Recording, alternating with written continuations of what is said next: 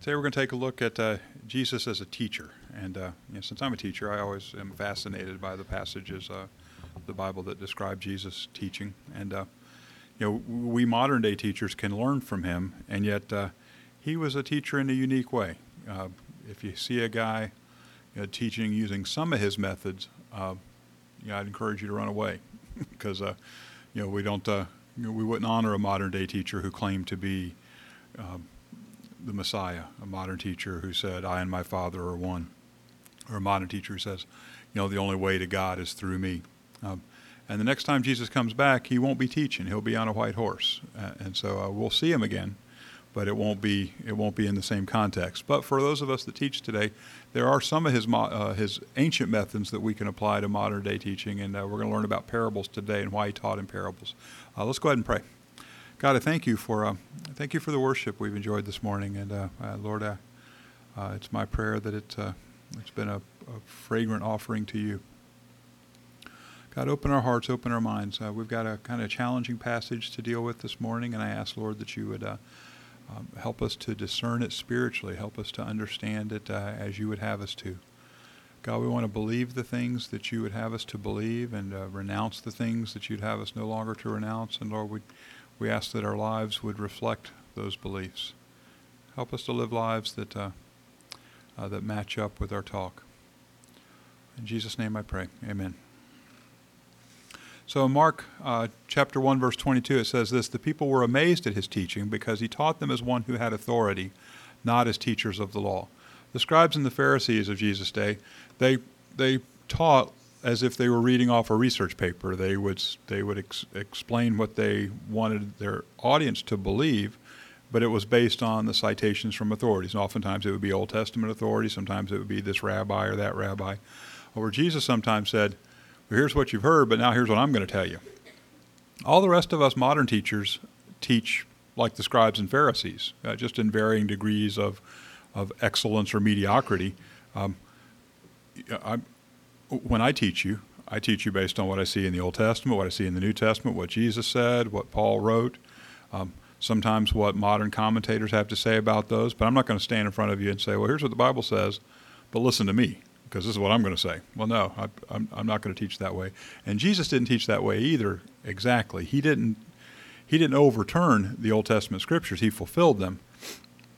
He did sometimes reject the teachings of intermediary rabbis, where they would say, well, here's what the Old Testament scripture says, but here's what this rabbi says. Jesus said, well, here's what I'm going to tell you. This is what the Father says. He used several methods. The parable, and that's what we're going to focus on for the next several weeks. And the parable is just a story. We'll talk about that in a minute. The epigram, that's just like a saying, a slogan, kind of like what Ben Franklin would write in Poor Richard's Almanac, no pain, no gains, an epigram.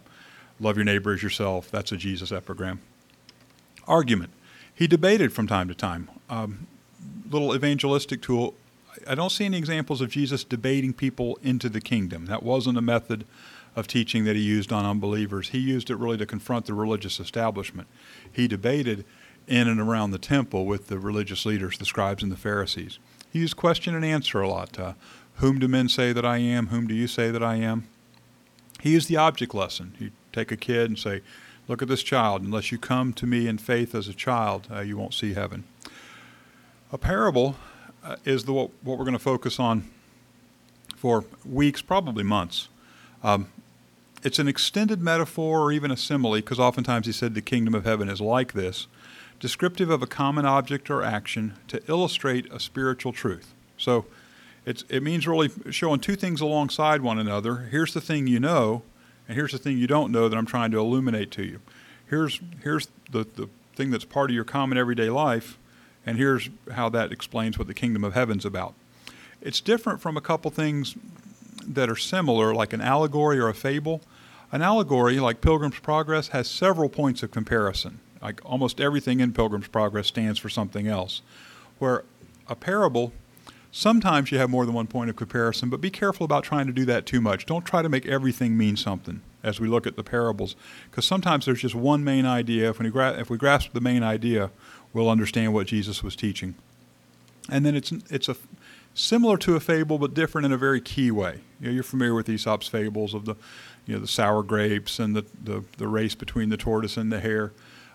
Here's the key difference. The similarity is there's a story with a moral, right? And what's the key difference? Aesop's fables, or a fable in general, they're impossibly fictitious. There's not going to be a real race between a turtle and a rabbit where they have a conversation about it. You're not going to see that in nature. And so it's a totally made-up story. A parable could be fictitious, but it also could be real. It describes a real event. There was a farmer in a field. There was a master talking to his servant.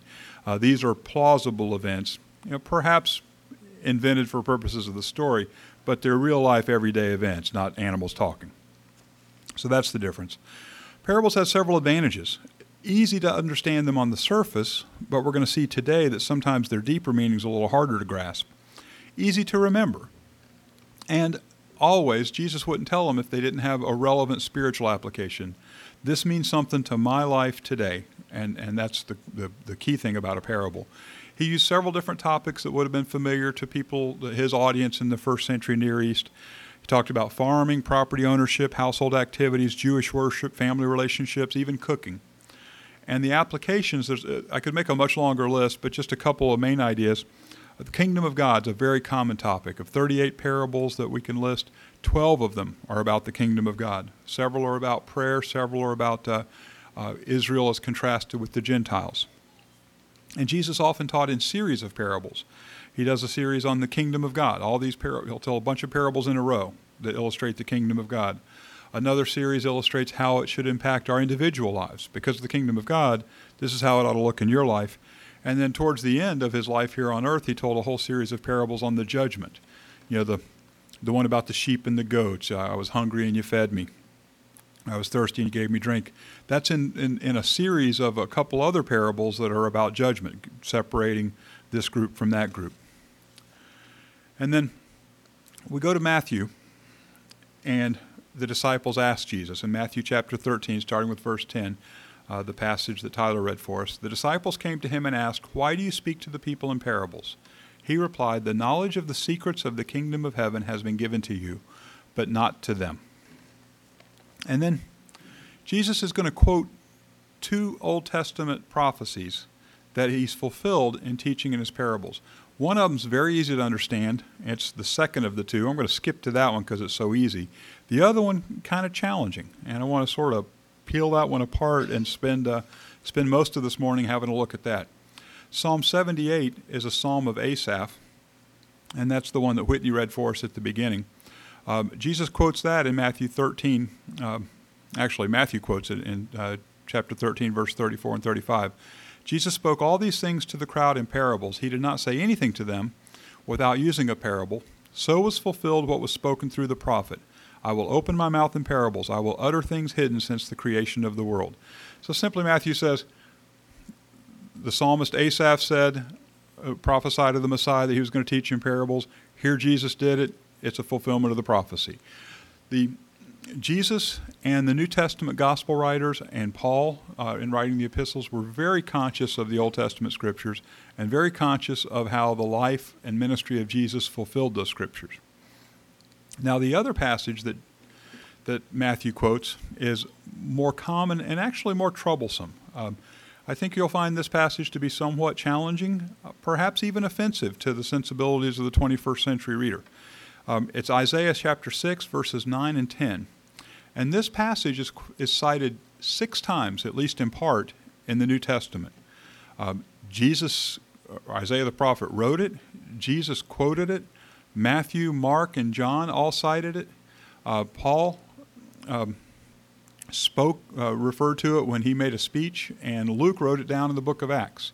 So troublesome or not, it's not just it's in the Bible, and it's all through the Bible. From the Old Testament to the New, it's a passage we're going to need to deal with. Let's go backwards through this list and start with Acts, and we'll read how it was used in Acts. We'll read how it was used in John, and then we'll go back to Isaiah and have a long look. This is kind of one of Paul's farewell addresses. They disagreed among themselves and began to leave after Paul made this final statement. The Holy Spirit spoke the truth to your forefathers when he said through Isaiah the prophet, Go to this people and say, you will be ever hearing but never understanding. You will be ever seeing but never perceiving.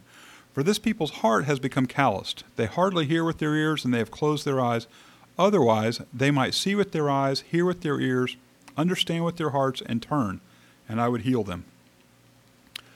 Paul's describing people's rejection of the gospel message. And what he says is, Isaiah said this was going to happen, that the message would be presented and people would be deliberately stubborn and reject the truth. John says the same thing in John chapter 12, starting with verse 37. Even after Jesus had done all these miraculous signs in their presence, they still would not believe in him. This was to fulfill the word of Isaiah the prophet. Lord, who has believed our message, and to whom has the arm of the Lord been revealed? For this reason they could not believe, because as Isaiah says elsewhere, he has blinded their eyes and deadened their hearts, so they can neither see with their eyes, nor understand with their hearts, nor turn, and I would heal them. Now, when I think about this passage, it reminds me, I could think of some examples from our own life where Paul and John and Matthew and Mark, as we'll see, are quoting from a small part of a passage in Isaiah. And I think instantly it's familiar to all the listeners and readers of that day. I'd like to take you back to Isaiah chapter 6 in just a moment, but I'll try to illustrate the principle first. It's a chapter with 11 or 13 verses, at 13, but he's just quoting 2. And I think for the hearers and readers of this day, 2,000 years ago,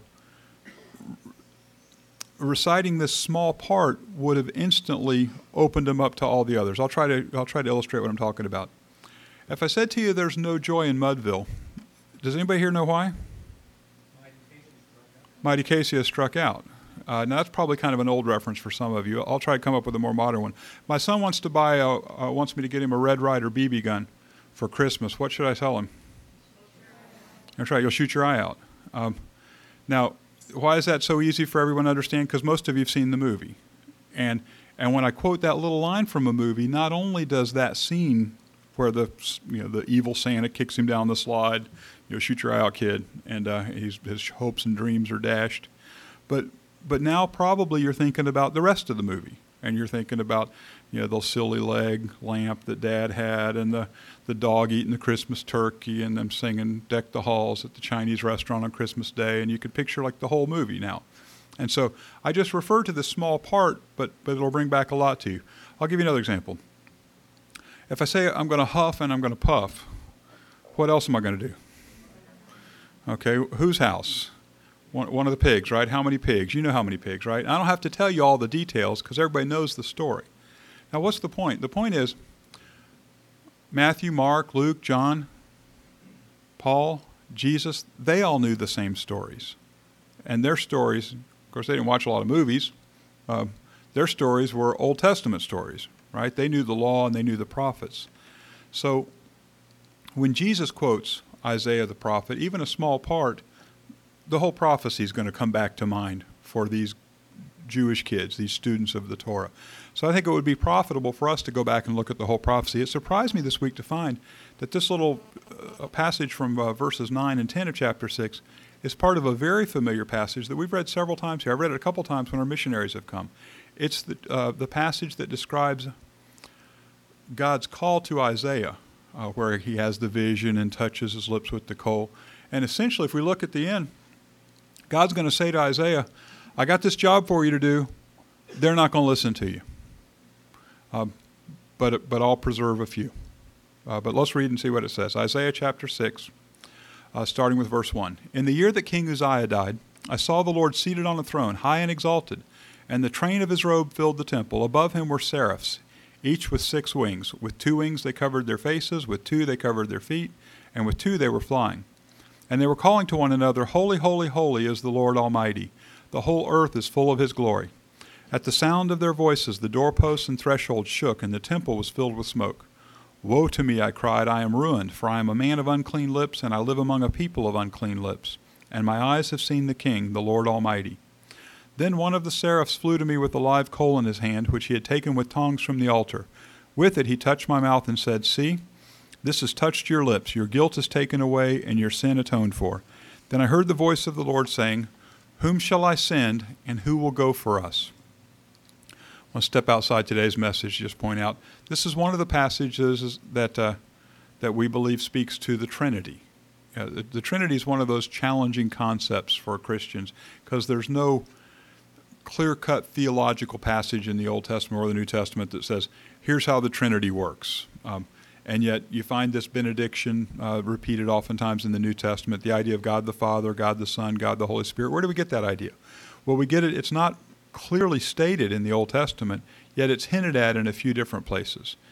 Back in Genesis, God says, let us make man in our image. Why does he use the plural? If I was speaking on myself, I wouldn't use the plural. I wouldn't say, give us a cookie. I would say, give me a cookie, right? Why does God say, let us make man? And right here he says, who will go for us? And then another hint in this same passage, holy, holy, holy is the Lord Almighty. Why is it repeated 3 times? So these are sort of hints about the Trinity without a clear-cut explanation. Isaiah's answer, I said, here am I, send me. He said, go and tell this people, be ever hearing but never understanding, be ever seeing but never perceiving. Make the heart of this people calloused, make their ears dull and close their eyes. Otherwise, they might see with their eyes, hear with their ears, understand with their hearts, and turn and be healed. Now here's where my Calvinist friends say, see, it pleased the Lord to ordain them for destruction. And it's hard to argue with that. It almost looks like that it's God's purpose that they be deceived. And my Baptist friends say, oh, no. It can't say that. It can't mean that. It's not God's will that any should perish. And they'll find scriptures to back you up there. And being non-denominational, to me, isn't a total cop-out. It means that we can adjust our focus. First of all, I want to keep reading. This passage reminds me somewhat of Pharaoh, where we find the passage in the Bible, you can't escape it. It says, God hardened Pharaoh's heart. And yet, just as many times in the Bible, it says Pharaoh hardened his own heart. And what I happen to believe about Pharaoh and God is that Pharaoh inclined his heart towards stubbornness and unbelief. And it was the judgment of God that you get to go with that. In Romans 1, people were darkened in the futility of their own thinking. And what's the judgment of God? He let them go. He let them go on the path that they'd started on. But let's keep reading and see how God finishes this message to Isaiah. Then I said, that's the I there is Isaiah, for how long, O Lord? And he answered, until the cities lie ruined and without inhabitant, until the houses are left deserted and the fields ruined and ravaged, until the Lord has sent everyone far away and the land is utterly forsaken. And though a tenth remains in the land, it will again be laid waste. But as the terebinth and oak leave stumps when they are cut down, so the holy seed will be the stump in the land. Terebinth is like a winter tree that is there are no leaves because it's winter, but it's still alive. So here's God's message to Isaiah. I got a message for you to preach. I want you to go preach this message. They're going to reject your message. They're going to reject me and you and the message. And that message is going to make them more stubborn, not more soft-hearted. And that stubbornness is going to bring ruin on them. And yet notice what God says to Isaiah at the end. There will be a remnant. I will preserve a remnant. Now, haven't we found this to be true for all time? I mean, isn't it true? It was true of Israel, that even when God brings his judgment, there's a remnant that he preserves. Is it true of our society today? And would you say that our society today is a society for whom it defines us to say we're God's people, tools in his hand, let's follow his will? It doesn't really seem to me to describe the society we live in. And yet God will preserve a remnant. And there's a precious promise in here in the middle of the judgment. And the judgment seems to me like harden your heart towards God, remain stubborn in your unbelief. You're going to get more of that. The truth that is revealed, that is offered to you, is going to make you harder, not softer. And yet God will preserve his people. Let's take a look at how Matthew deals with this passage. And back to Matthew 13. Whoever has will be given more, and he will have an abundance. Whoever does not have, even what he has will be taken from him. This is why I speak to them in parables. Though seeing they do not see, though hearing they do not hear or understand. Now, again, this is one of those passages that's it messes with our modern sense of fairness, doesn't it? Can you picture a politician delivering this same message to the voters? I want to make sure the rich get richer and the poor get poorer. People who have, I want to give them more. People who don't have, I'm going to take away even what they have. Yeah, we're not going to vote for that guy, are we? And that's clearly what this says. Whoever does not have, even what he has will be taken from him. Spiritually speaking, this is a truth that we can't escape. When God gives to you, you use what he's given you. He gives you more.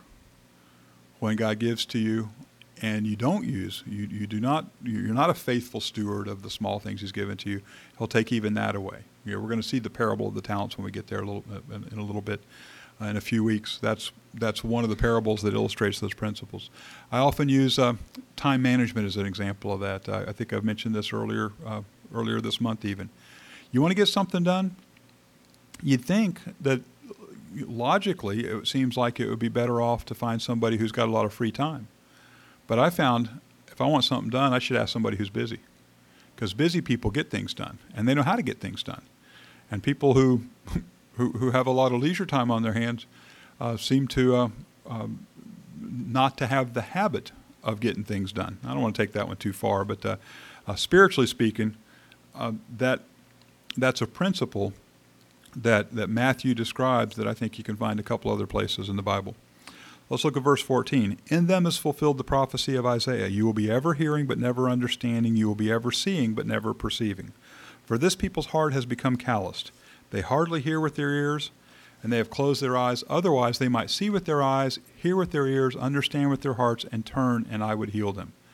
Now hear the very last part of this passage, because this is a blessed promise for the disciples of Jesus, and by extension to you and me. This is Jesus talking to his disciples, and I believe talking to us too.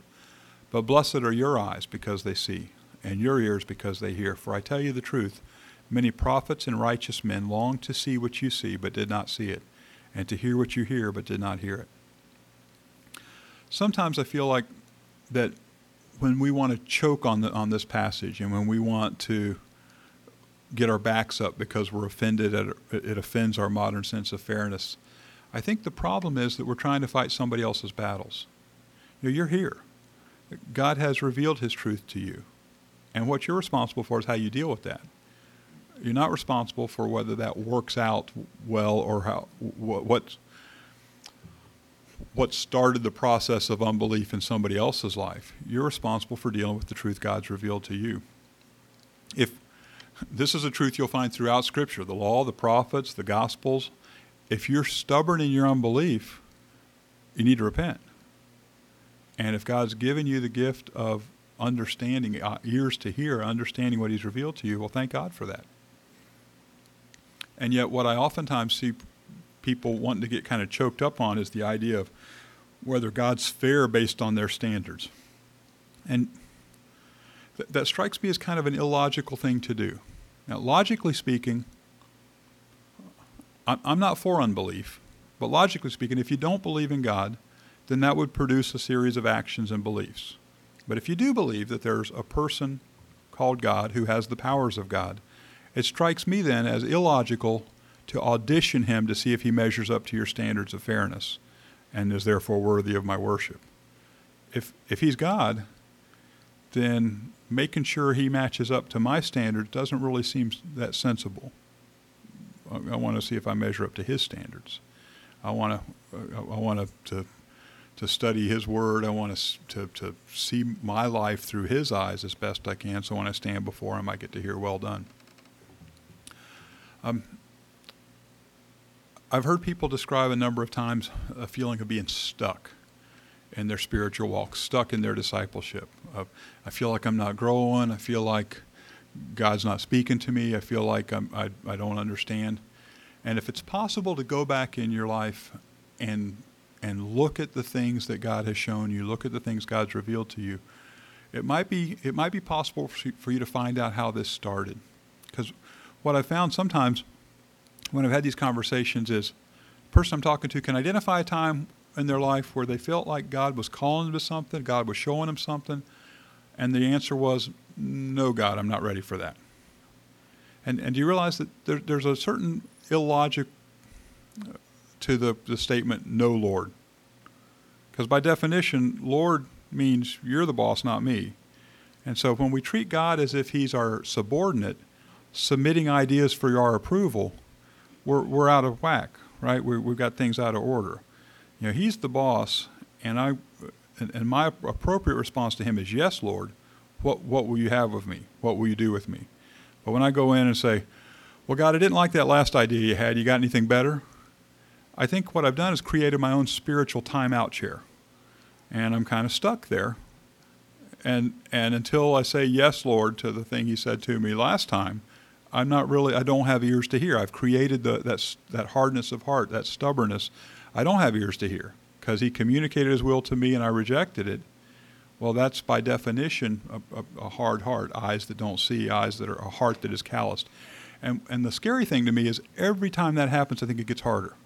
When you hear his truth and yet don't respond, I think you build a mountain of stubbornness, a wall of hardness between you and God. And I think he can bust through that, but I think it's harder. I think it's easier.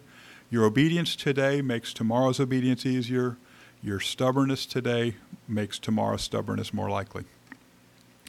Let's go on and take a look at the book of Mark, and we'll finish with Mark, and we're going to see how he treated the same exact passage, starting with verse 10.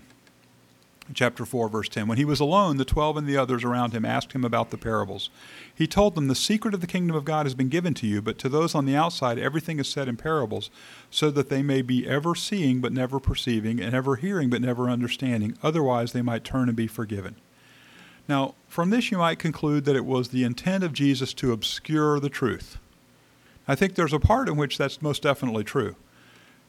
His message was going to bring his death. Hey, I'm the Messiah. I'm the one you've been looking for. Ultimately, they're going to kill him for that. And so there's a practical reason that he doesn't want that to happen prematurely. He's got 3 years of work to do. He's got disciples to train. He's ready to go to the cross, but in his time, not theirs. And so there's a practical reason that he doesn't want the wide open public to have access to all the secrets of the kingdom. But I think we could look at a couple other passages in Mark, same chapter, and see that it's not ultimately the intent of Jesus to obscure the truth. Let's go to verse 21. He said to them, do you bring a lamp to put it under a bowl or a bed? Instead, don't you put it on its stand? For whatever is hidden is meant to be disclosed, and whatever is concealed is meant to be brought out into the open. If anyone has ears to hear, let him hear. So I think this applies to these truths, that the things that Jesus said in parables that were understood ultimately by his disciples, but not by those that didn't believe, are meant to be understood. And Jesus said they're going to be disclosed. And then let's finish with this passage, verse 33. With many similar parables, Jesus spoke the word to them as much as they could understand. He did not say anything to them without using a parable, but when he was alone with his disciples, he explained everything. And so he intended for his disciples to understand. And who are you and me? We're his disciples, aren't we? He intends for us to understand his truth. So I'll finish with this question today. Do you have ears to hear? If so, thank God, because it says plainly here in Matthew 13:10, the knowledge of the secrets of the kingdom of heaven has been given to you, but not to them. It's not by any merit. It's not because, oh, these are some real smart guys. I'll give them the knowledge of the secrets. God chose you, and he revealed the secrets of the kingdom of heaven to you. Do you have ears to hear? Thank God for that. If you don't, if you're stuck in stubbornness and unbelief, well, let me add my message to the prophets and the gospel and the epistle writers. It's time to repent of that. If you have hardened your heart to God and you remain stubborn in your unbelief, well, the message of the Bible is plain. We've got to turn away from that. And I'll add my 2 cents of call to that too. I encourage you, turn away, repent. Let's pray. Lord, we love you. And Lord, I thank you. This is an interesting passage, a troublesome passage in some ways, but Lord, we worship you. God, you're God, and we're smaller than that. And we ask you to reveal to us your truth. We ask you to give us the grace to respond appropriately when you do. Lord, if there's anyone in this room that needs to respond to your call today, I ask, Holy Spirit, that you'd be the one to touch them. In Jesus' name I pray. Amen.